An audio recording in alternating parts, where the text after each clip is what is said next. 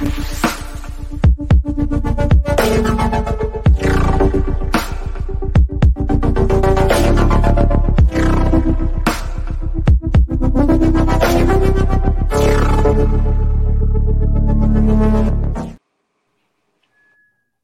to a cold edition of Houston Roundbar Review presents Folks Talking Sports, sponsored by 5 Star Properties, a Dallas-based company owned by a Houston alum. If you're facing foreclosure or need to sell your house, as is for cash, call 972-532-SELL or visit the website at 5starprops.com, FIVESTARPROPS.com. I am Chris Gardner, owner of the Houston Roundball Review. Joining me is Andy Yanez of everything else that I don't do, it seems like. Paul Sama Jama, Community Impact Newspaper, Gallery Sports, on and on and on. And Willie Gibson from, let's see, so many hats. Will, how about you, Will? You're an alum of the Ohio State University. Mm-hmm. Will Knows Podcast. Yeah. What is it, WTG? Yep. WTG Sports. WTG Sports. So, gentlemen, how are you doing? And are y'all warm where you are? Yeah, we're good. I mean, it's typical December 23rd or 21st, 22nd weather up here. It's 40. Well, no, it's not because it's 42 degrees. But as we were talking prior to coming on, the temperatures will drop overnight, and 7 a.m. the temperature will be 2 below zero in Columbus, Ohio. Andy, you want to be a part of that, man? No, I do not. I'm staying far, far away from the Midwest. But welcome to everyone. Wise citizens, thank you for your comment here. Thank you for your support on the Houston Roundbar Review YouTube channel. I'm going to say this. I got some good news for the Houston Roundbar Review via A.D. Moore, Adolphus Moore. He received approval to cover the Super Bowl as part of the Houston Roundbar Review. So once again, back-to-back years, the Houston Roundbar Review will be covering the big game. I guess I should have said that. I should have said the big game. Yeah, you got to say that. I might be in trouble on that one. So, yeah, the big game. Sorry about that. But A.D. Moore will be representing the Houston Roundbar Review at the big game. So props to him. Kudos to him. And I sent it to Will already, but Andy will probably be there regardless. I already applied for the men's Final Four. Did that Saturday. So that credential portal is also open. So fun times for the Houston Roundbar Review. Andy, I'm going to test your brain, man. We're going to talk about the Cougs basketball game last night, but what are your thoughts on, and you too, Will, your thoughts on signing day yesterday, the first day of, I guess, the December period for football. How did the Buckeyes do, Will, in your opinion? And then, Andy, how did the Cougs do, in your opinion? Buckeyes did well. They signed 20 players, had a couple flips on the day of. Had a young man was committed here to Ohio State, ended up signing with Auburn. That happens. Conversely, we had a young man sign with Ohio State that previously had been committed to LSU, Joshua Mickens, defensive end. So it happens, but all in all, fifth-ranked recruiting class in the nation for Ohio State. 20 commitments signed on Wednesday, 7 from the state of Ohio, which is always key. Ohio State put the fence up, and on to the next one. Ohio State lost a couple due to NIL. There was one kid in particular that had a number, and Ohio State refused to meet that number. And it's interesting because of what we do, that then turned to, well, Ohio State doesn't have the NIL money. They don't have money to sign these kids. They don't have NIL money. And that's not the case because the second and the sixth highest paid NIL earners in college football are Ohio State Buckeyes. Number 2 is C.J. Stroud at $2.4 million. And number 6 is Jackson Smith and Jigba, who did not play. Played 1.5 games this year. He's number 6, a little under $1.8 million in NIL money. So The smear tactics didn't work. It's just Ohio State doesn't pay up front, and there are schools that have a quote unquote signing bonus program where they pay kids to sign, whereas Ohio State will participate in NIL. However, once you become a member of the program. Andy, when you hear numbers like that, man, what do you think about when you hear that in terms of Houston Cougar football? I mean, Ohio State loses players. The players flip from Ohio State commitments.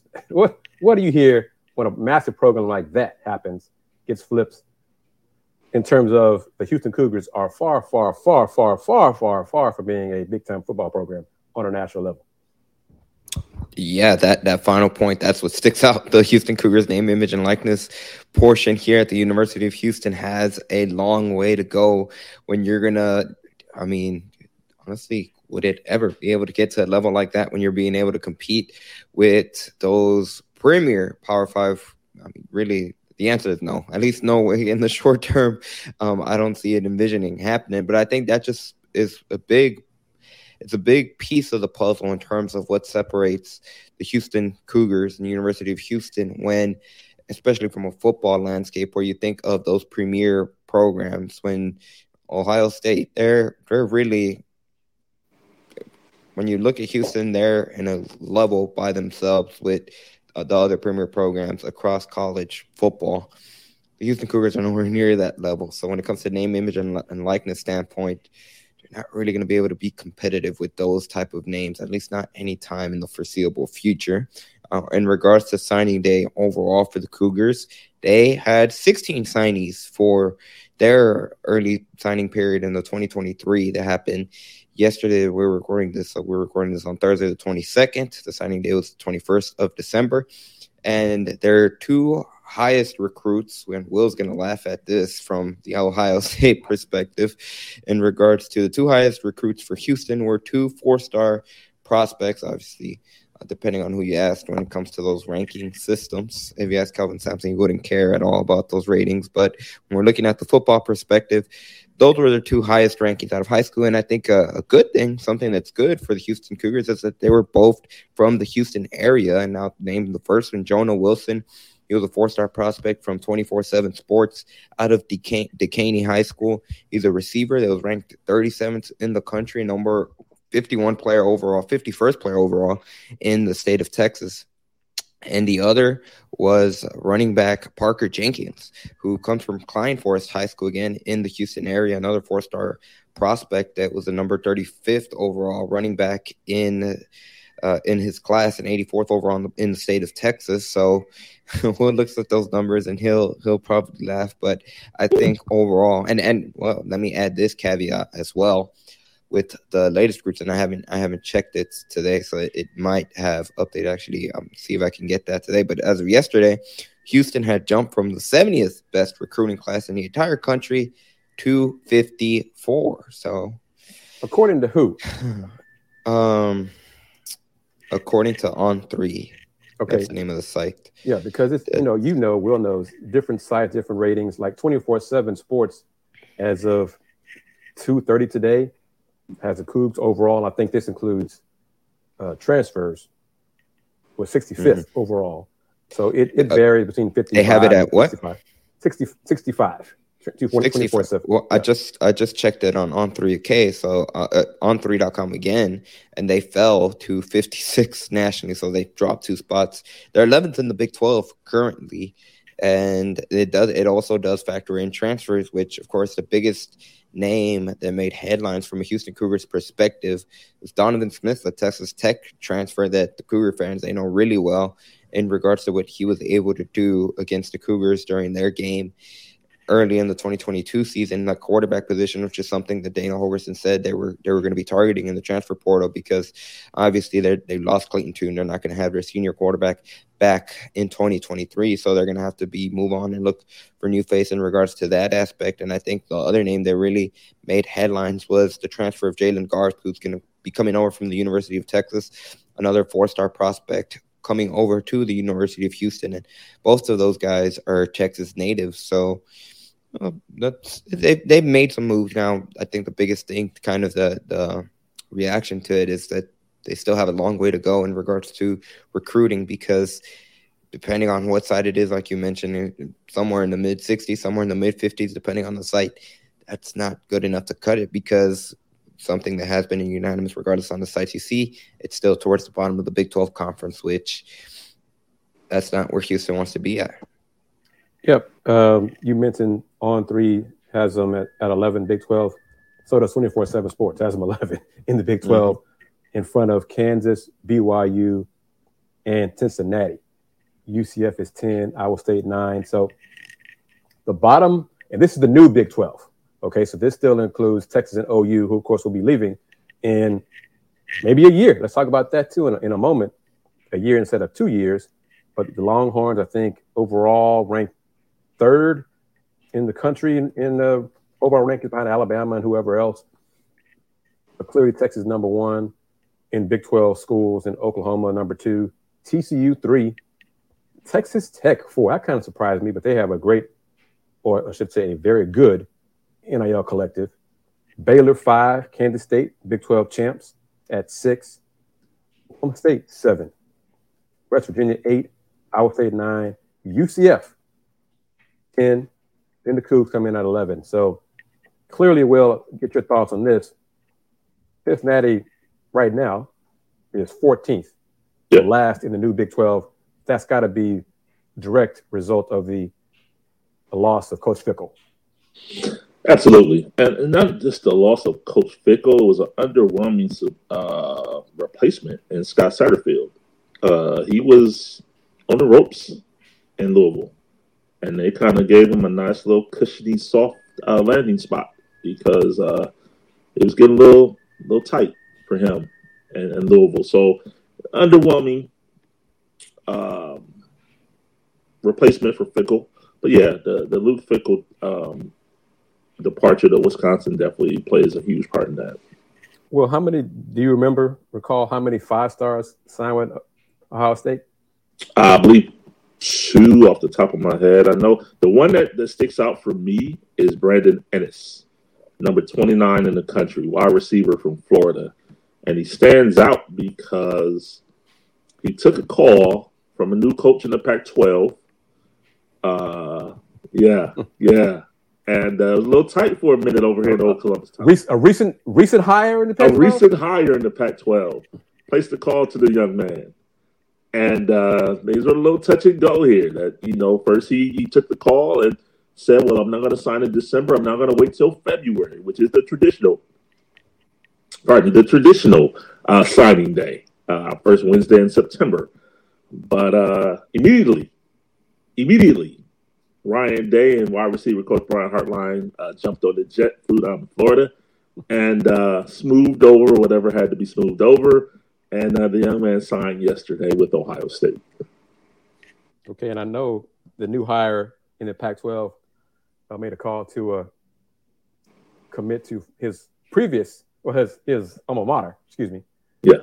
And they were kind of on pins and needles, but they got that one. He signed on that line with Florida State, unlike Travis Hunter, who left to follow Deion to Texas State and now follow Deion at Colorado. So Deion's trying. Colorado is I'm kind of curious to see what they do in the Pac-12, what's left of it. And let's touch on I got a lot of things we're going to kick around a little bit, and then we'll talk Cougs basketball, men's basketball. We can talk about let me say this. First, don't want to forget it. Give thanks to the sponsor of Folks Talking Sports, 5-Star Properties, and going to do a couple of things here as I talk about them. But UH women, Andy, Will, the 3-10 now, lost yesterday, closed out non-conference 3-10, but 5-Star Properties is sponsoring Folks Talking Sports. Show is sponsored by 5-Star Properties, a Dallas-based company owned by UH alum. See the number there.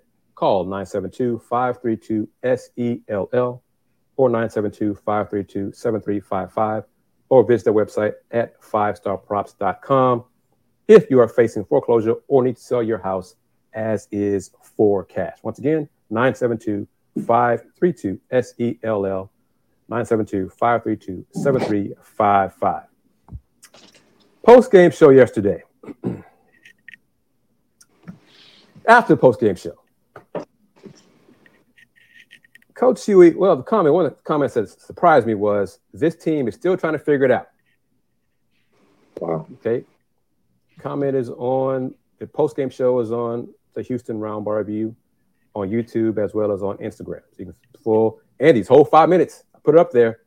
I have not been slapped on my hand yet because it's, past the 4 minute mark. So I'm waiting on that call or that email. But he said this team is still trying to figure it out. We're 13 games in. Still trying to figure it out. What when I say that to you, that he mentioned that, what do you think, Will? He's still trying to figure it out. And when I say that, I mean, October, September? Practice starts in September? Late September, October. Okay, October. So 2 months in, 13 games in, and you're still trying to figure it out. He doesn't have anything else to say. He can't explain it, is what that tells me.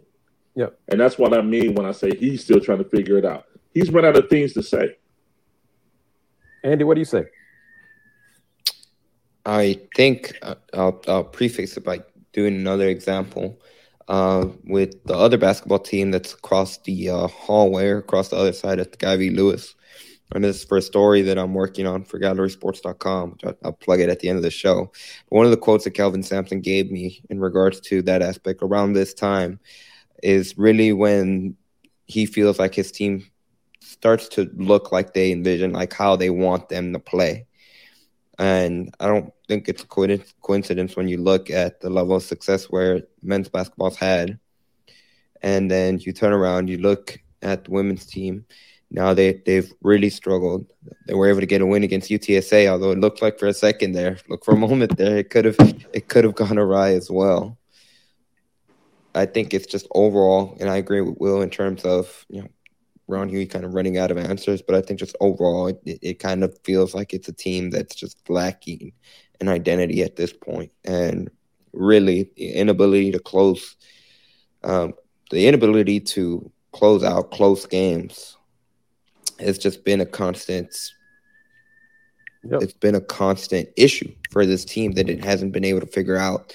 And the more losses they've begun to pile up, it's kind of like the team's beginning to, maybe not unravel might not be the right word, but there's just nothing that instills confidence that they can find a way and go on a miraculous run in conference, because for all intents and purposes, for any chance of an NCAA tournament, they have to go into the conference tournament. Once again, after we mentioned it at this point last season, it's all about the conference postseason tournament and somehow going on a run in that tournament. And that's the only way for Houston to be able to make the NCAA tournament. And Will, they lost to Washington State Wednesday, 70-63. Not a lot of turnovers. I think 19 for State, 20 for Houston. The Cougs forced 8 turnovers in the first quarter, led 17-12 after one. Second quarter, Will, they were outscored 16-4. Is that right? 16-4? Yeah, 16-4. 2 for 13 shooting, 8 turnovers in the second quarter. So they just had it flipped on themselves. Might have been 9. So they trailed at halftime by 7. And the second half was basically even. It was a push. Lost by 7. Monday, they won over UTSA, another bad team, another team struggling. Tell me how often you hear this kind of combination, Will. UTSA committed 36 turnovers, but shot 52% from the floor. Wow. Okay. All right. The Cougs were up 10 with about a minute or change in the fourth quarter, and the game went in overtime. Wait a minute. Yes.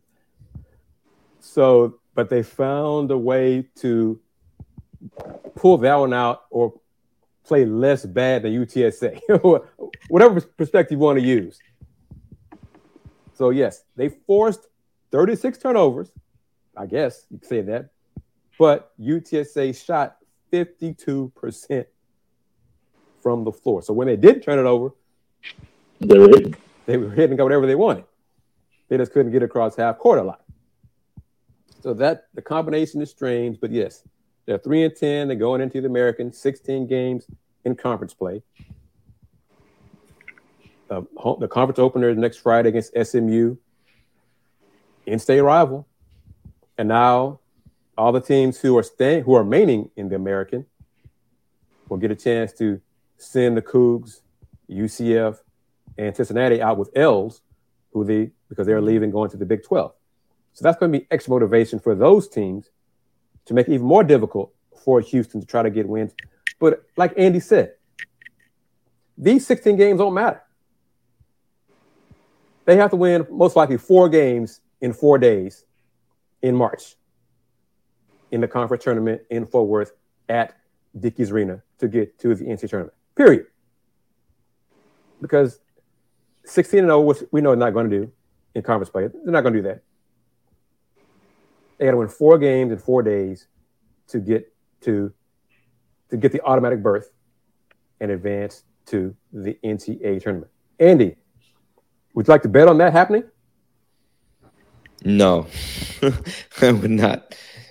And I guess, let me backtrack. I mean, they could finish in the top half of the conference and advance and get a bye in the first round and only have to win 3 games in 3 days. But either way, I don't see that happening either. But your thoughts, Will, and I say all this to say, Coach Huey is a good man. But good people sometimes get fired because they don't produce the results that they are hired to produce.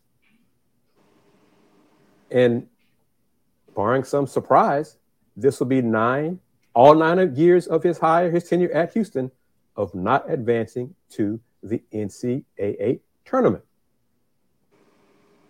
I'm finally seeing and hearing from alums and people who have more influence than me, what is up with women's basketball?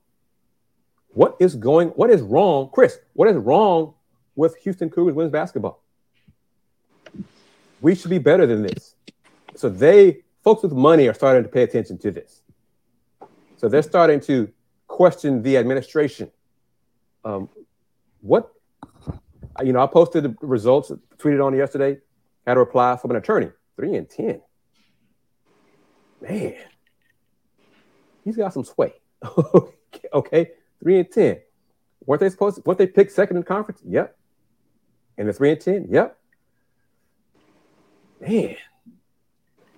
So, Will, I think you are correct. That when you say Coach Huey has run out of things to say, but at this point, he's feeling the pressure from what I've been told from friends and contacts and other coaches. What do you say, Andy? Will they win 1 or 2 games in conference tournament? I could see them making a run and getting into the semifinals again. And that depends on how the rest of the conference shakes out as well. So let's say 17, 18 games left in his coaching career at Houston as head coach.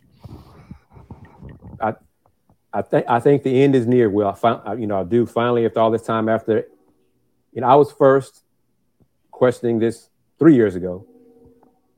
Andy came around, I think, 2 years ago. This is it, Will. I think people are finally realizing that he's just not the right person for this job. I just don't understand it. It has to be that they just weren't paying attention, because I remember when we first started doing this, and you guys would say that, and I'm sitting here like, how does he still have a job? And I'm not called for job guy. I'm not. Right. I'm not. I am not advocating for anyone to lose their job. So it's a results-driven business. And if I look at the results, it's difficult for me to understand why change hasn't been made prior to now? And what is it now that the epiphany has been like, okay, yeah, we might have to make a move. I mean, I hate it for the man. I do. Mm-hmm. I do. I don't wish ill will on anyone, let alone someone losing a job. But it's a results-driven business, and the results clearly point blank aren't there and haven't been. Right. They haven't been for a while, and I think you are correct when they say they're finally paying attention. Andy, I want to run this by you. You too will. Ironically, I believe that the preseason pick of finishing second opened up their eyes because they had expectations for the program that they didn't have before. Good point. And now they're 3-10. They're like, wait, whoa. How can we go from being picked second to not being 3-10? Yeah. What do you think about that, Andy? I would hope that's not the case, but I laugh because, I mean, you're probably right in that aspect.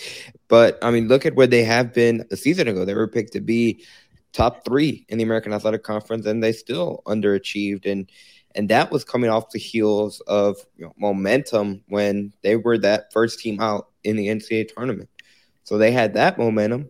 They weren't able to deliver on it. And I think, like you said, we talked about it even last season where, especially if we're going to bring in a new regime, a new coach, it would have been to do it this season so they get one year to establish themselves going into the Big 12. And now this, without talking to someone after yesterday's men's basketball game, it honestly, they might have ended up setting the team back, even if they do make a move, because now they're having to play catch up while they're transitioning into the Big 12. And to about your point specifically, God, it just comes across as neglect. Yeah, and I didn't do it, but President Couture tweeted yesterday after the men's 83-44 win. I wanted to reply to her tweet and say, and yes, the Houston women lost earlier yesterday afternoon and are now 3-10. What are your thoughts on that, Madam President? That's what I wanted to tweet. To, petty, but put it out there for her to see it in Twitter format. Because I tried to reach out to her for a while. Nothing. But yes, they could be taken. They're behind now, heading to the Big 12. They're behind the 8 ball now. They're not ready for the Big 12. No work, no, just not close. So what are they going to do if they do finally make a move? Going to go the transfer route? Because I have a colleague, and he's like, who would want the job? And I was like, I replied, are you serious? This is Houston, the city of Houston. There's so much talent here in this area, and the facilities are top-notch compared to other women's basketball programs, and they're going to the Big 12. So a lot of coaches want this job because they believe that they could maximize with everything that's here. However, if the administration has been neglectful of the program, then why would a highly respected assistant coach want to take this job? Because if that admins don't care, coaches, that's a dead coach walking. If I don't have the support admin, because Andy, you know it, and you know it from following sports. But Kelvin Sampson said it many times. Administrations win championships. Mm-hmm. If the AD doesn't care, if the senior women's administrator doesn't care, if the president doesn't care, if Tillman doesn't care, if we're the only ones who care, that's not good enough. And so a coach's going to be like, y'all don't care enough about the program. So why should I bother doing that? That's a question. And maybe you can't answer it right now. Maybe it's an offline topic. But I hear Tillman a lot. And I get it. Who are the other money people in Houston other than Tillman? And if you can't answer it, I mean, I know you know, but we can't talk about it now. I get it, but I'm just curious. Most of them are silent. Okay. In their donations. Okay. Fair enough. We hear bits and pieces of it, part of the contribution donations to the football, the Big 12 rise, all that kind of stuff. Tillman's way more vocal. He's just way more vocal about everything in terms of money. I mean, I heard a commercial, I think, this morning about the new medical building school. Yep. Will, it's the Tillman J. Fertitta Family Medical Building. Okay. Wow. I mean, imagine that. Yeah. Wow. So, but I don't know how many of the wealthy alums, because Houston has some, care about women's basketball. So that's a question. I've tried a few things.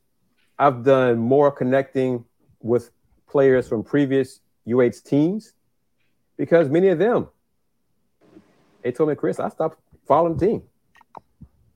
Until this year, handful kept up last year, but it close to the Big 12, they're like, I'm starting to pay attention and now I see what you're doing. And I had one of them watch the game yesterday. She messaged me after the first quarter. Well, this is promising. Then that second quarter hit. 16-4 for Washington State. She messaged me back. Ooh, that was bad. That was brutal, And then they lost, and she's like 3-10. This is not good enough. This is bad.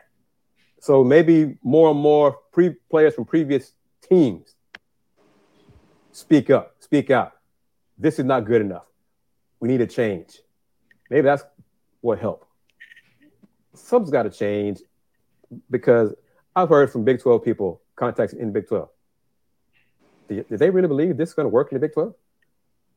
And I'm like, no, I hope they don't, because they're like, Chris, this is not good enough for the Big 12. I'm like, yes, I know. All right. So, that's one of the things I heard again in Dallas Sunday for that Pac-12, Big 12 matchups. It was not stellar basketball between Texas and Baylor, Arizona, USC women's basketball. But even that was still better than Houston women's basketball. Taller players, more athletic. Mm-hmm. Andy Will. What are your thoughts on the possibility that seems to be increasing that Texas and Oklahoma will leave and join the SEC for 2024 rather than 2025? I think the probability is super high. I really do believe. I mean, it's closer now than it's ever been, I'll say. What changed, in your opinion, Will? I think Greg Sankey, the SEC commissioner. I think he made some. I think he is looking because who's in the Final Four? Who's in the college football playoff? Ohio State, Michigan, TCU, Georgia. Georgia is his only SEC representative. Mm-hmm. So, for years, it's been Alabama, Georgia, Clemson. There's been multiple SEC teams in the mix. He senses, he may not admit it publicly, he senses Alabama could be on the slightest of declines, I'll say. Especially in terms of a dynasty. Yes. Yeah. So, I need star power. And that's been my thing covering the Big Ten. Everyone says, the SEC's the premier football conference in America, and they always bring up Alabama and Georgia, but they never talk about Vanderbilt. They never talk about Missouri. And God rest his soul, Mike Leach. They never talk about Mississippi State. Never. Right. So, SEC, they see, commissioners, administrators, their role is to forecast the future. Look ahead. Fans, most people look at the right now. Their job is to forecast into the future. And Greg Sankey sees. We might have to, beef up the conference a little bit. And if I could get Texas and Oklahoma in here quicker, they may not have the results on the field, but it's the name recognition. Texas, Oklahoma, the Red River rivalry. That they need to get something in here quick. So why not move it up a year? Andy, what do you think? Yeah, from a Texas and Oklahoma perspective, I think especially when the news started coming out that the Big 12 was looking to bring in the new additions by 2023, I think there was a lot of noise about, well, then that means Oklahoma and Texas aren't going to stick around until 2025. I think that's just the progression of it. I think, like Will said, from an SEC perspective, I'm sure there's been interest, especially now, which that is an interesting point you bring up when you think of the premier brands. You think of the SEC, it's Alabama and Georgia. Alabama has been on a decline in terms of Alabama standards, which is to compete for the national championship year in and year out. And from an Oklahoma and Texas perspective, the quicker they can get to the SEC, the better for them. So I'm sure it's been something that both sides have been trying to do since the official announcement came out that both of those programs are going to be joining the SEC, and now it's just a matter of executing. But outside of that, until it gets done, I'm sure both sides will continue to work on it for it to get done. And something that Barry Yormark, the commissioner for the Big 12, has said, at the end of the day, whatever's in the best interest for the conference, the quicker you can cut those ties and move on toward the future, it'd probably be best for all sides involved. And before we go into further discussion on that, Folks Talking Sports is sponsored by 5 Star Properties, a Dallas-based company owned by UH alum. If you are facing foreclosure or need to sell your house as is for cash, call 972-532-SELL or visit their website at 5starprops.com. That's FIVESTARPROPS.com. Help me negotiate. I'm part of the Big 12 negotiating team. Texas and Oklahoma want to leave a year early. They don't want to pay the entire, 80 to 90 million per back to the conference and the members, the 8 current members, not the 4 new ones. Leave a year early, so instead of 80 each, they pay 40 each. Roughly. But I'm the Big 12. I'm losing Texas and Oklahoma. I got to go to ESPN and Fox, or ESPN specifically. Okay, we got to make sure you guys are not going to lower what you're paying. In that if we let them leave a year early. So how are we going to make this whole? Will, Andy, do you think the Longhorns, the Sooners agreeing to play Big 12 teams, non-conference, will help make that whole in 2030 or whatever the hell it may be? First of all, I'm going to need more than $40 million if I'm negotiating. I'm going to need about 77. But, yeah, I mean, that. And then to say 8 years down the line, I'll make it up to you with a home and home, or that's not going to do it for me. See, that's the thing, because non-conference schedules are agreed upon so far in advance. Yeah. So if I'm the Big 12, that's not. I mean, I've read about that. That's part of the negotiating things, possibilities that the Sooners and Longhorns would come to, play, be the opponent. 8-10 years. I'm like, okay, how does that help my bottom line now? No. So that doesn't make sense to me from a Big 12 member school perspective. The negotiating, the grant of rights, I want my money. I want my money.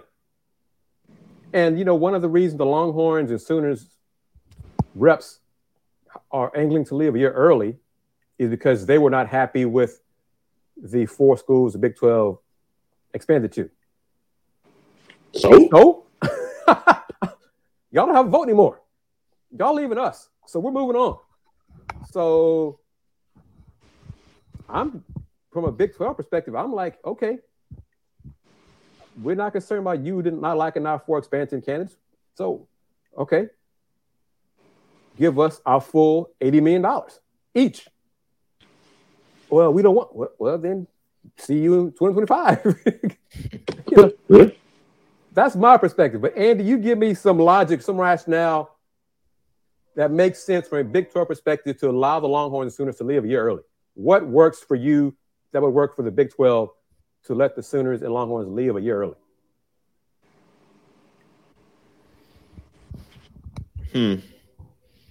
I think really the biggest thing that you have to do is, like you said, Chris, is that bottom line. And I think if you're looking at it from a Big 12 perspective, you at the very least have to be able to get 70 of those 80 million, at least, for them to be able to leave a year early.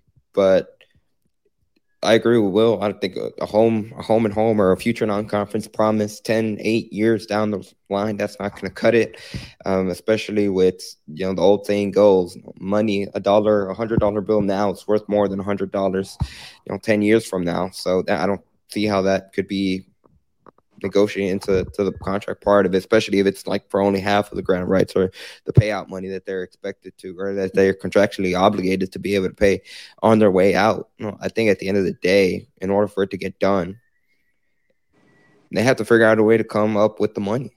And whether it's for Texas or Oklahoma, whatever connections they are, the alumni they have, however they get that money, I think 70, maybe 60 would be pushing, and I think if they can get it to 60, that'd be a win for the universities and the SEC.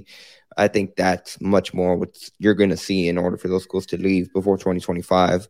Now, I'm not entirely too sure what kind of the negotiations would be back and forth from a Texas and Oklahoma perspective.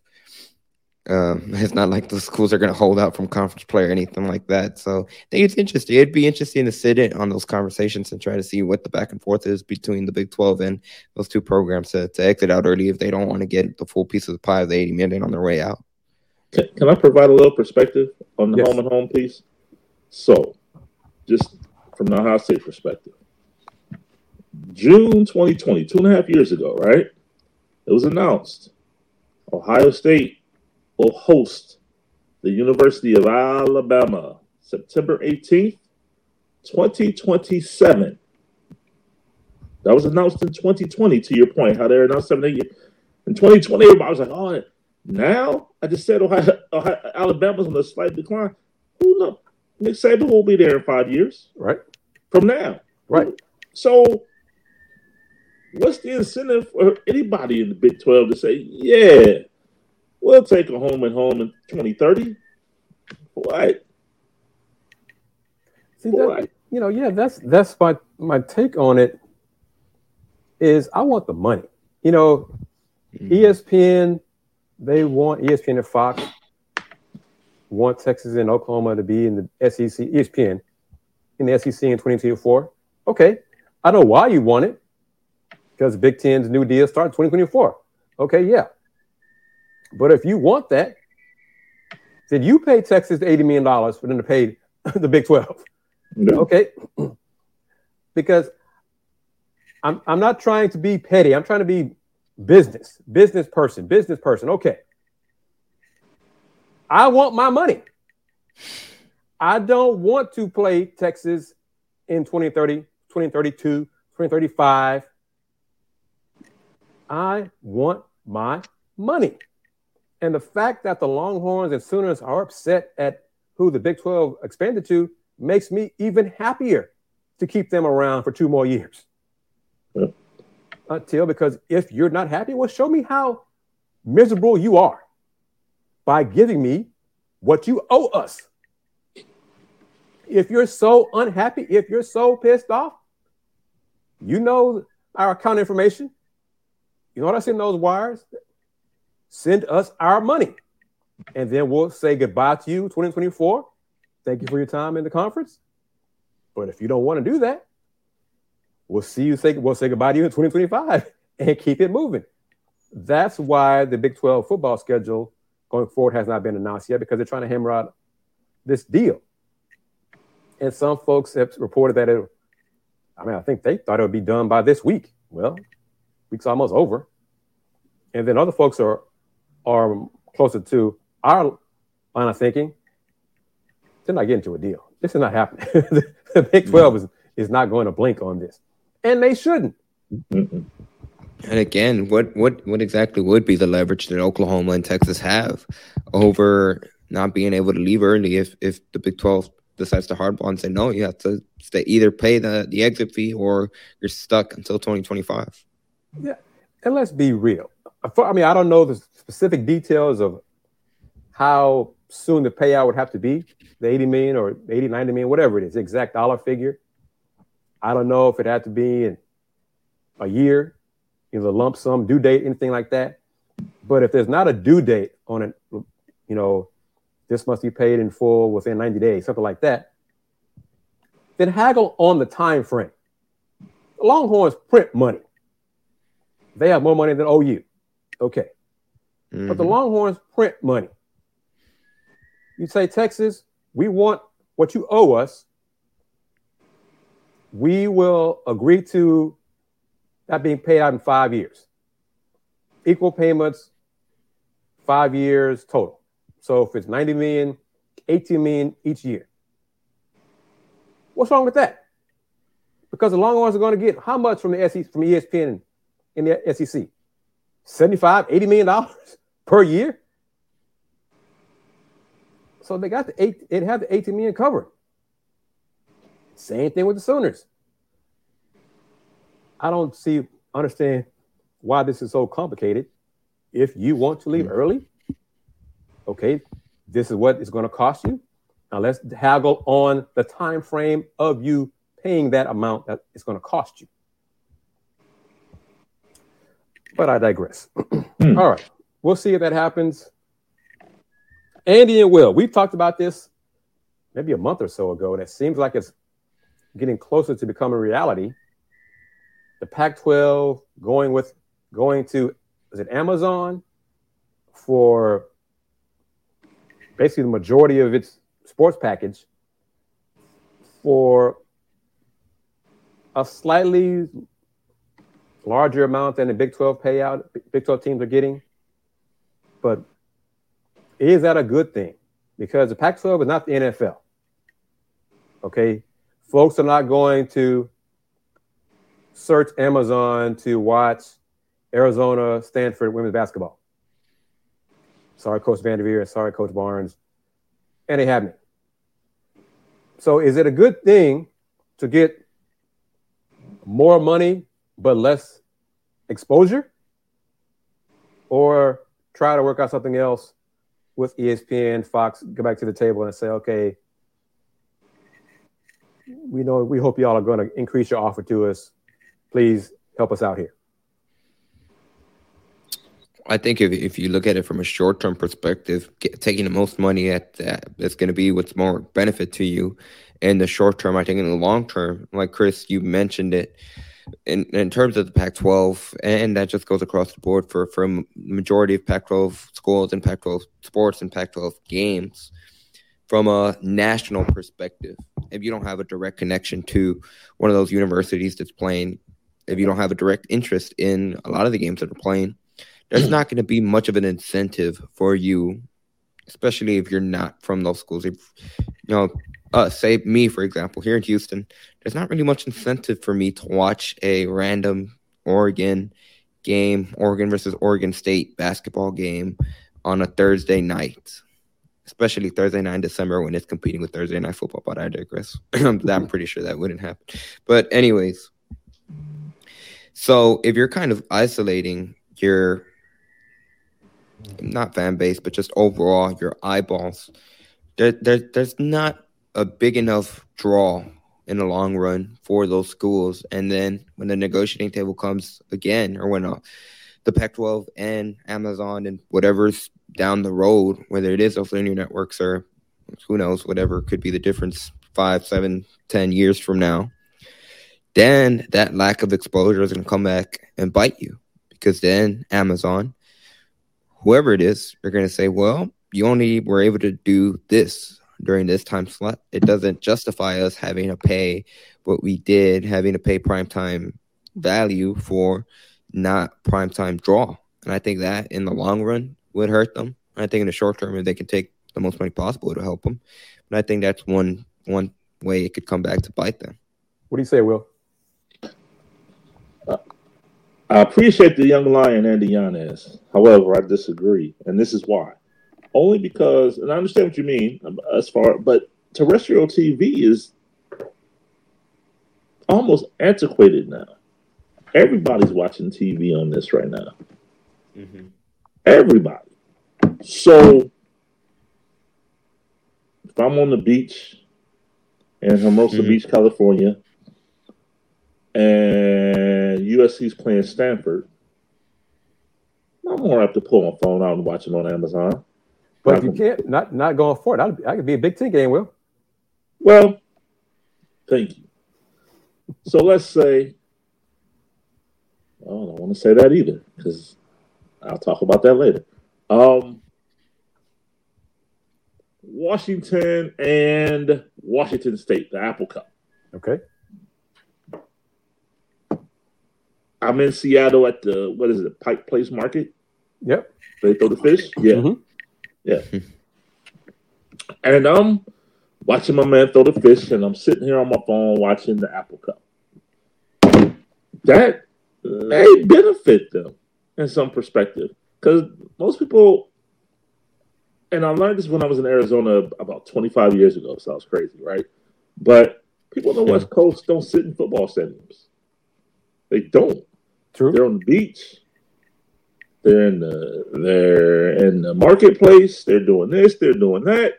So to have access to watch it online, I think would benefit the Pac-12 versus getting a 0.9 on ESPN in the ratings. But I'll do. Oh, Chris, go ahead. But can't people watch NBC, Fox, CBS on their phones too? That's a good point. They can. Go ahead, Andy. They can. And the only counter to that, what I was going to say, and that is a great point. But I think overall, when you think of who would be likely to watch a game like that, wherever they may be, whether it's at a sunny beach in California or the market in Seattle, I think much more it would have already been kind of maybe you don't necessarily have to be a diehard fan, but it would have been like, again, a supporter of the program that would have probably figured out a way to watch those games in the first place. And I think just in terms of switching to a streaming platform only, I think could potentially hinder growth across not a direct affiliation. And that's just something that I see could potentially come back and hurt them in the long run. But to be honest, who knows? Because there hasn't really been, like you said, Chris, outside of the NFL, which is the NFL is in a league of its own in general. So I'm not entirely too sure because we don't have a direct example for it, but that's just one potential drawback that I could foresee. And a couple of things. The NBA's next media rights deal is going to involve streaming. It's just a question of how much. The Pac-12, we don't know the details of what they want, what George Kliavkoff wants. I think a streaming only for the Pac-12, I'm not sure what amount would be good.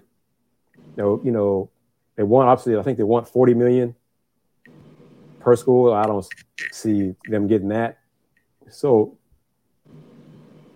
what amount would be, how much more than the Big 12 is getting per school would justify streaming only? So it's currently Big 12, well, not currently, but it's like 32 million and change with the potential with CFP and everything, maybe getting to 45 to 50 million per school. But straight up, what amount would you say justifies moving to streaming only on Amazon for the Pac-12? 10 million. So 40 million. So what they want, they're seeking 40 million. Would that 10 million increase justify the move? I would say so, because what's left of the Pac-12? That's the thing. That's the thing. Okay. Go ahead. So let me say this back to you, both of you. What if it's 32 million, 34 million? So it's not a 10 million bump. And then Arizona says, well, we can get close to that and more exposure going to the Big 12. So with a 10 million bump, if they get it, you think that would be enough to keep Arizona, for example, in the Pac-10?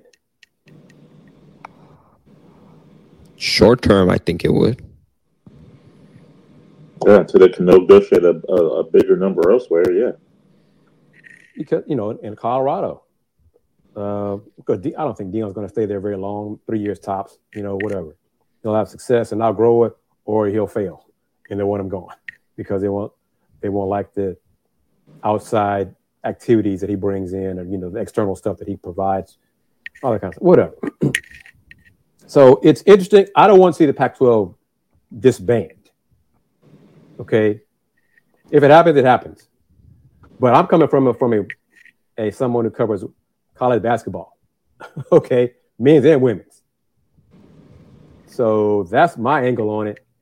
I know this football generator. I know that, but don't forget about basketball and how it impacts basketball and that. Because Andy, I was at one of those few people when UVerse had the Pac-12 networks. I watched Pac-12 women's basketball on Friday nights because it was some of the best college basketball in the country, and it was damn sure better than what I was watching here locally. So but once Pac-12 fell off, UVerse no longer there, I pretty much forgot about it until they came on ESPN or ESPN2, because I wasn't going to get it on another platform. I was going to get on the Fubo or Fubo, whatever, pay extra money for that. So that's just an example there. So if they go strictly to Amazon, that's more money. I'm not going to pay it if it goes strictly. That's the exact point. They're not going to be, unless if you're a diehard supporter, that's not going to be, if you're on the fence of deciding whether you want Amazon Prime or not. I don't think that's going to be the final nail in the coffin that I have to catch those Pac-12 games. I think it becomes much more of a niche, for lack of a better phrase, potentially. Yeah. So one more time, as we wrap it up here on the Thursday edition, and we're doing Folk Talking Sports on today, December 22nd, because we're not going to have a show on Christmas night on Sunday the 25th. So we're giving you a little Christmas present early to see our three handsome faces, to share our knowledge with you, our insight as well and opinions. Folks Talking Sports is sponsored by 5starprops.com, 5-Star Properties. Give them a call at 972-532-SELL, 972-532-7355. 5-Star Properties is owned and operated by a UH alum in Dallas. So reaching out there as well if you're facing foreclosure or need to sell your house as is for cash. One more time, call 972-532-SELL or visit their website at 5starprops.com. Speaking of big money, the biggest money of them all, NFL announced a deal with Google/YouTube to have Sunday Ticket on YouTube on two different, plan levels. I'm kind of curious to see what the price point will be for that. But it's the NFL. So the NFL is going streaming, but the NFL is also not abandoning the linear platform, NBC, Fox, and CBS. But it's the NFL. What are your thoughts on the NFL Sunday Ticket going to YouTube? Man, left to right TV. So it was a linear, somewhat platform, hybrid streaming as well. As you said, it's the NFL. So, they're the proverbial straw that stirs the drink. They're going to get their number regardless. People are going to. That's not a niche situation. Mm-hmm. People are going to do what it takes to make sure. Tonight, it's Jacksonville and the Jets on Amazon Thursday Night Football. Yeah.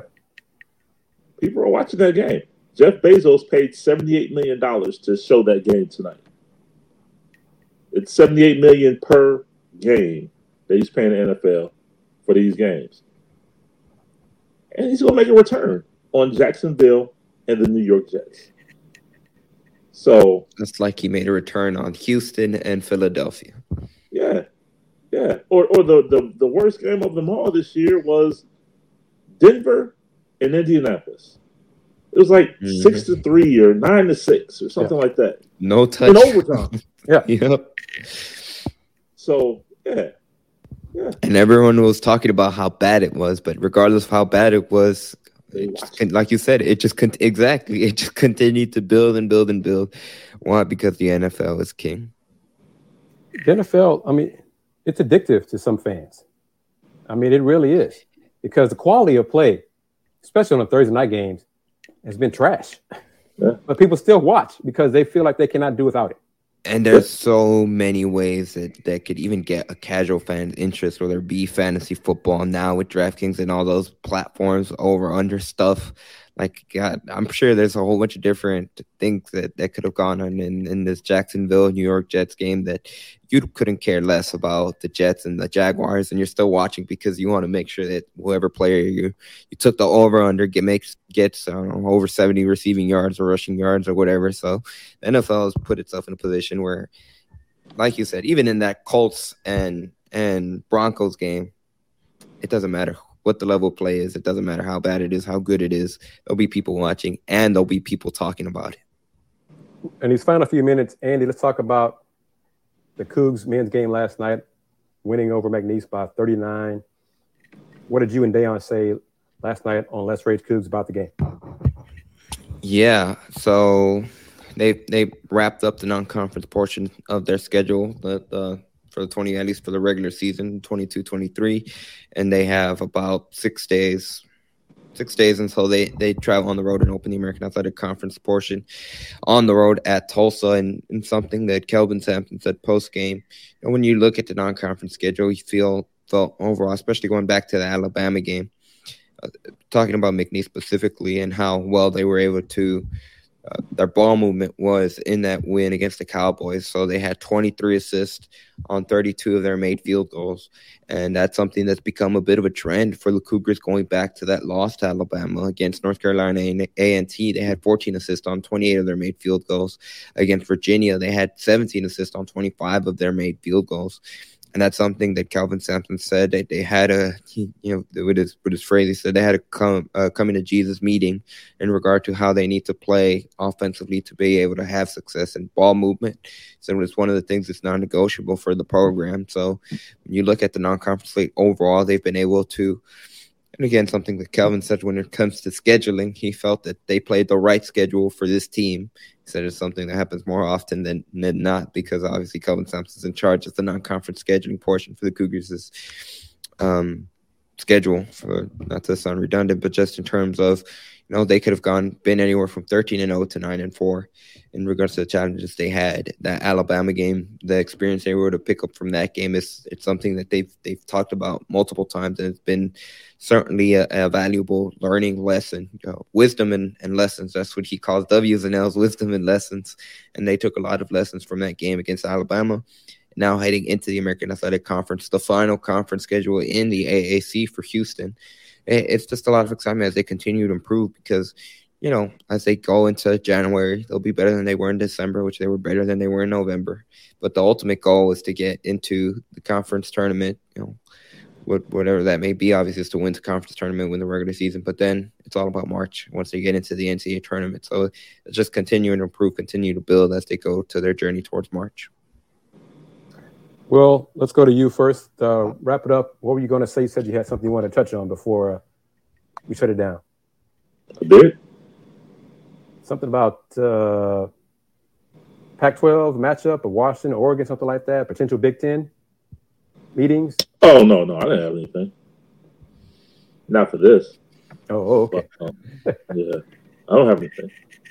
All right. Well, I think that's about it. Oh, is Ryan Day still in trouble? Mr. 45. No, emotions have subsided, and he'll be okay. He'll be okay. 45-5 should be okay to keep him around for year 4. Even if they lose again to the team up north? Talk to me. Well, here's the thing. If they play December 9, I don't think they lose, because it's difficult to beat a team twice in 6 weeks. Let alone Ohio State to come in the game a little more healthier, I'll say. But no, I don't. Yeah, no. Emotions run high after a rival loss here in Columbus, so everything was on the table. But I think now cooler heads have prevailed, and it's on to the Peach Bowl. They're actually off. Yesterday was the final day of bowl practice in Columbus, and they're off until the 26th, and then they head down to Atlanta for preparations for the Peach Bowl, New Year's Eve night. Well, Andy, the Cougs football team plays in frigid Shreveport Friday, December 23rd. Tomorrow? What's the spread, Matt? Do you know what the spread is? Last time I checked, I think the Cougars were favored by a touchdown, but I can get you the updated odds. No matter. My question for you as we wrap up this edition of Folks Talking Sports. You predicting to win? I am. And if you are predicting to win? For all intents and purposes, for the program's sake, they should win. They should be able to. And across various platforms, that seems to be the consensus. And they have their senior quarterback, and they have Tank Dell for that game, so they should have the better players on the field.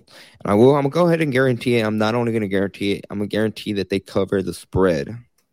Guarantee.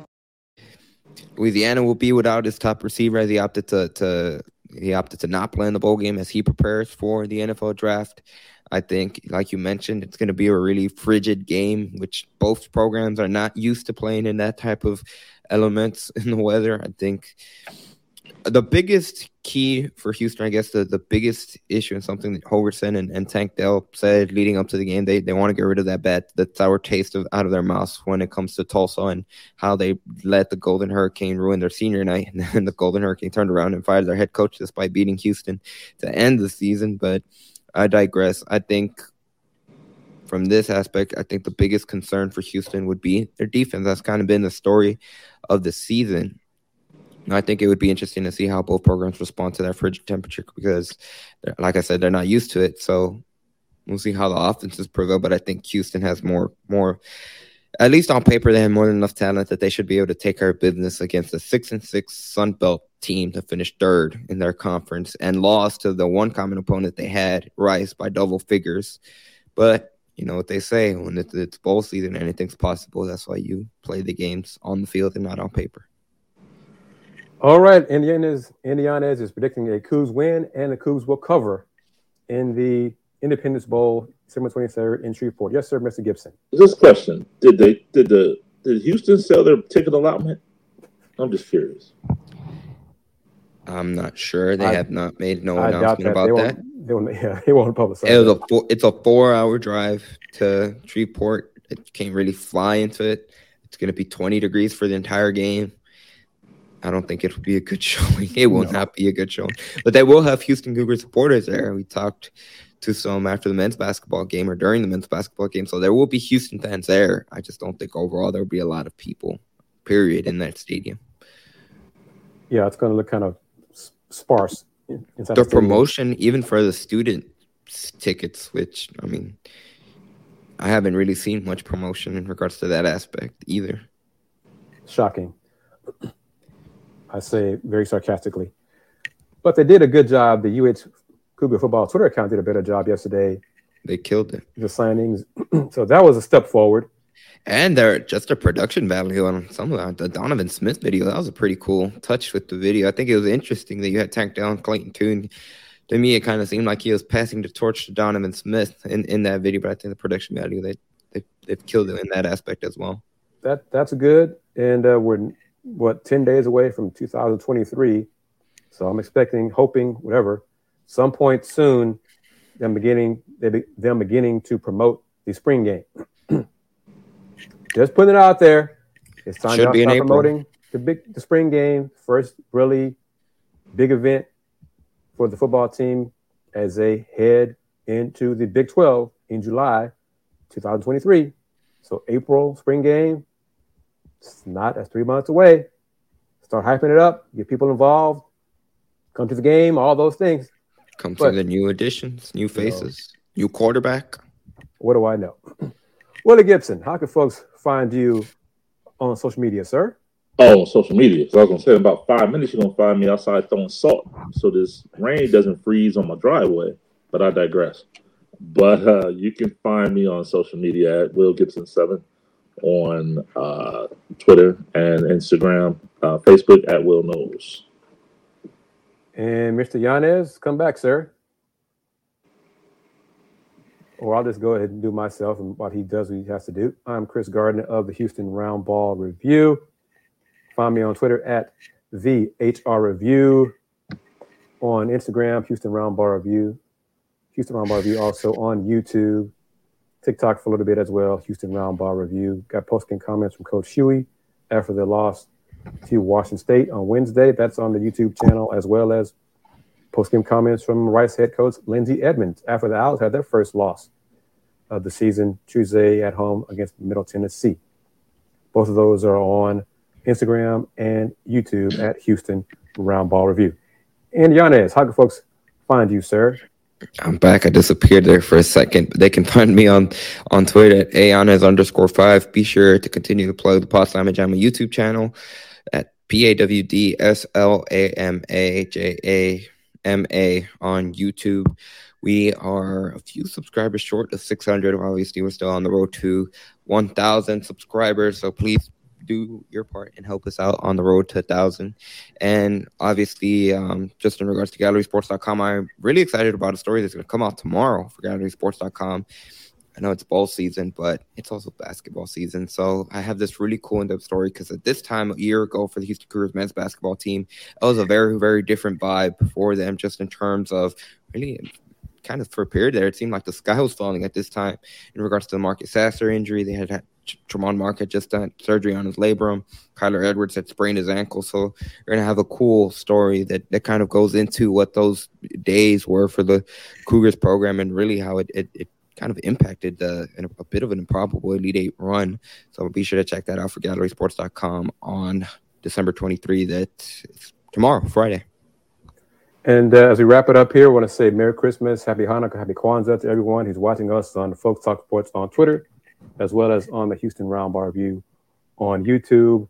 The audio version of this show will be on Spotify, Apple, and iHeartRadio within 2 hours or so, hopefully. So thank you once again to our sponsor, Folks Talking Sports, 5 Star Properties, the owner who is a UH alum based in Dallas. This show, if you're facing foreclosure or need to sell your house, as is for cash, call 972-532-SELL or visit the website at 5starprops.com. That's FIVESTARPROPS.com. Gentlemen, thank you very much for fitting me in on this Thursday's time frame. A little different. No show this Sunday on Christmas. So stay warm. Enjoy the holidays. Yeah. And we'll have to do it again because, of course, the Sunday following is New Year's Day. So how are y'all for that? We probably need to do it before. I'm cool with that. I mean, we'll see because I'll have the Rockets. I think are playing on New Year's Eve, so they should be open. And the Cougars play on New Year's Eve too. So yeah, we should be okay. We'll figure it out. The Buckeyes play on New Year's Eve too. So yeah, and James Mueller was unable to join us because he's spending time with his family this evening. So we understand that, no problem at all. So thank you very much to everyone who watched us. And until next time, everybody take care. Peace.